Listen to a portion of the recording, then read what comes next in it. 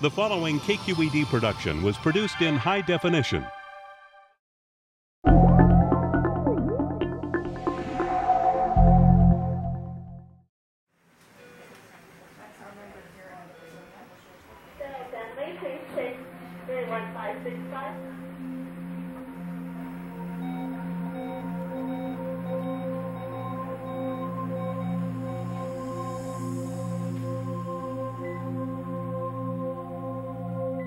Premature birth is on the rise in the U.S. Each year, about 1 in 8 live births are premature. And while the survival rate for preemies has increased, these babies often have long-term physical damage, which can have huge emotional impacts on the families involved. And prematurity is expensive. The estimated financial hit to the U.S. economy is more than $26 billion a year. So when Quest decided to investigate, I jumped at the chance to cover the story. After all, I'm 28 weeks pregnant, with twins. And because I have multiples, I'm considered a high risk for preterm labor, which could result in my babies being born prematurely.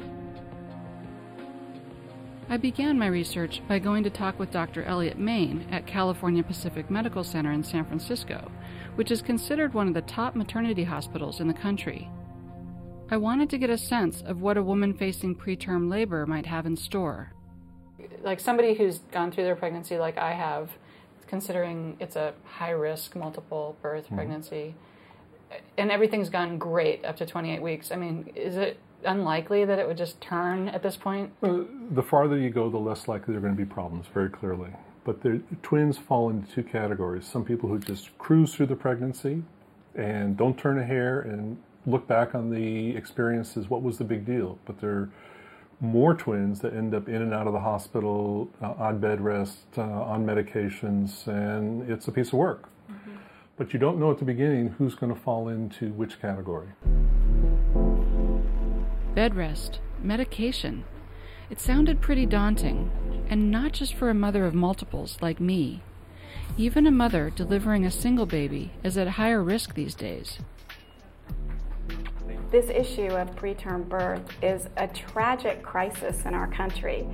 Prematurity has increased by 30% since 1981, and in half the cases, we don't know why preterm birth occurs.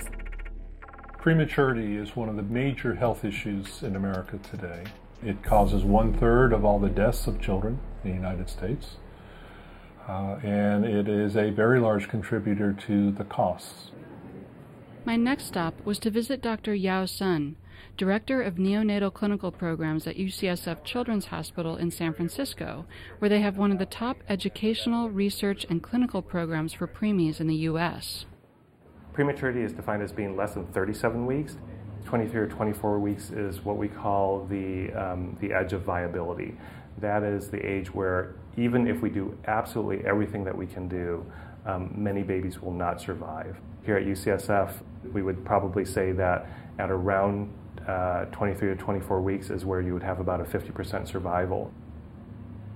To prevent the complications associated with such premature births, doctors do everything in their power to keep the babies in their mother's wombs as long as possible. Can feel like that little ridges up here. This can mean significantly more hospital time, as was the case for Trin Miller and David Prince of San Francisco. It didn't really occur to me that anyone was in the hospital for weeks at a time during a pregnancy, and at some point in the first few days being here, I realized, oh my God, I could potentially be here laying on my back like this for weeks just trying to keep these babies in. Okay. For Trin and David, there was no way to prevent premature delivery. Their twins were suffering from a complication that threatened one of the baby's lives. We just came to the point of realizing that one of the babies could die, or we could be in a situation where we would be doing an emergency delivery where we were looking at the clock, relying on, a few minutes to really get them out, and we just did not want to be in that situation. The Miller-Prince twins were delivered by cesarean section at 28.5 weeks. They can expect to spend at least 2 months in the intensive care nursery. Yeah. They are 13 days old today. They were born on June 1st. and they're gaining weight, they're eating. I'm pumping breast milk for them, and they're getting that milk through a tube directly into their stomach, and they're tolerating it and wanting more, so that's good. It turns out the whole gestation and birth process is exquisitely calibrated. There's a reason babies are supposed to stay in the womb for 40 weeks. Different organs develop at different rates, and some need more time than others. Now, certain organ systems actually tend to develop earlier and are more capable of functioning earlier in the gestational period. So, for instance, the heart or the cardiac system actually develops quite early, and by 12 weeks of gestational age is essentially fully formed. I mean, it continues to kind of develop in strength, but it works. The lungs, in comparison, are nowhere even close to being fully formed at that age. Advancing technology has made it common for doctors to be able to keep babies alive that weigh less than 2 pounds. They're able to effectively deal with a lot of immediate survival issues, like a preemie's inability to eat, regulate body temperature, or breathe.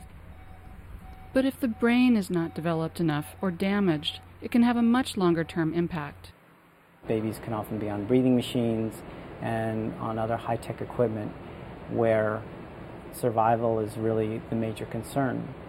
And once those issues have subsided, then parents begin to focus on the long-term consequences of prematurity. And the brain is one of the organs that can have one of the most severe long-term consequences for patient quality of life. Josephine Tooley was born at 28 weeks. Her mother, Sarah, had concern about Josephine's brain function, which led her to participate in a long-term study at UCSF Children's Hospital. Before she was born, I was able to have the shots of steroids to help improve her lung condition, and she's benefited so much from all the technology that they have here. Her father and I thought it would be a great opportunity to be part of that and hopefully help parents in the future. In the study, doctors are using a special incubator conceived by Dr. Jim Barkovich that allows for detailed magnetic resonance imaging scans for preemies.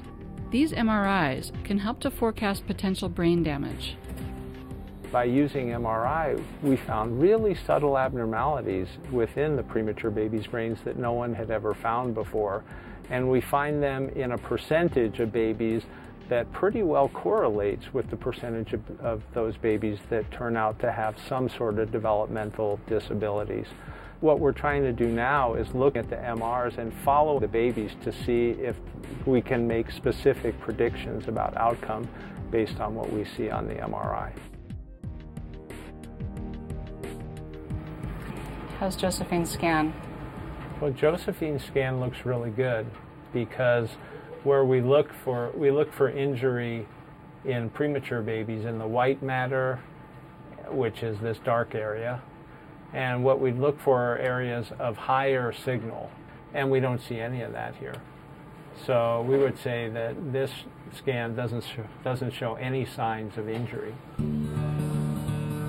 As Josephine grows and gets stronger in the intensive care nursery, Sarah is learning a lot about adapting her behavior to care for her tiny daughter. And with preemies, you can't pat them or stroke them the way you would with a full-term infant because their skin's a lot more sensitive, and neurologically they're not as developed for that, and so it startles them and actually stresses them quite a bit. So you do what's called palming, where you just put your hands, hi, yeah.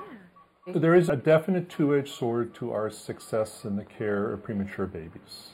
One, we like to trumpet the ability to save babies, but on the other hand, we are saving more babies that have long-term complications. And our society doesn't deal well with long-term complications, whether it's in the mental health field or in any other chronic disease field.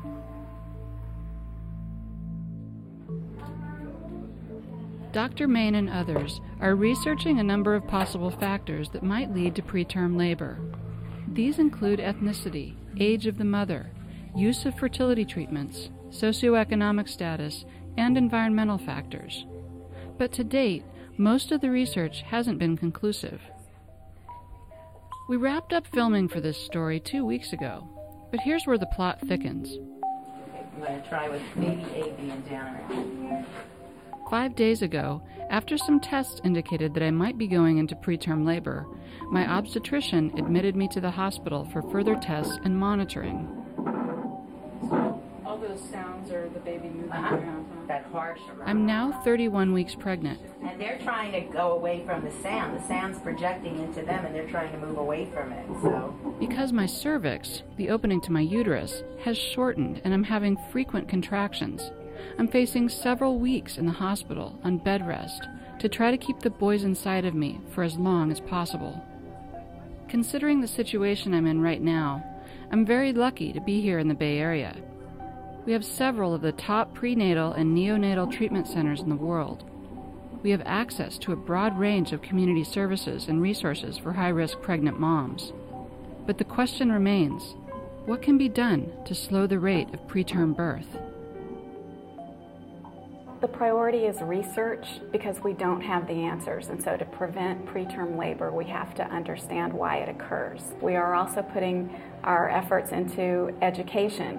We want to educate women about how to recognize the signs and symptoms of preterm labor so that if they are in preterm labor they know they need to go to the hospital.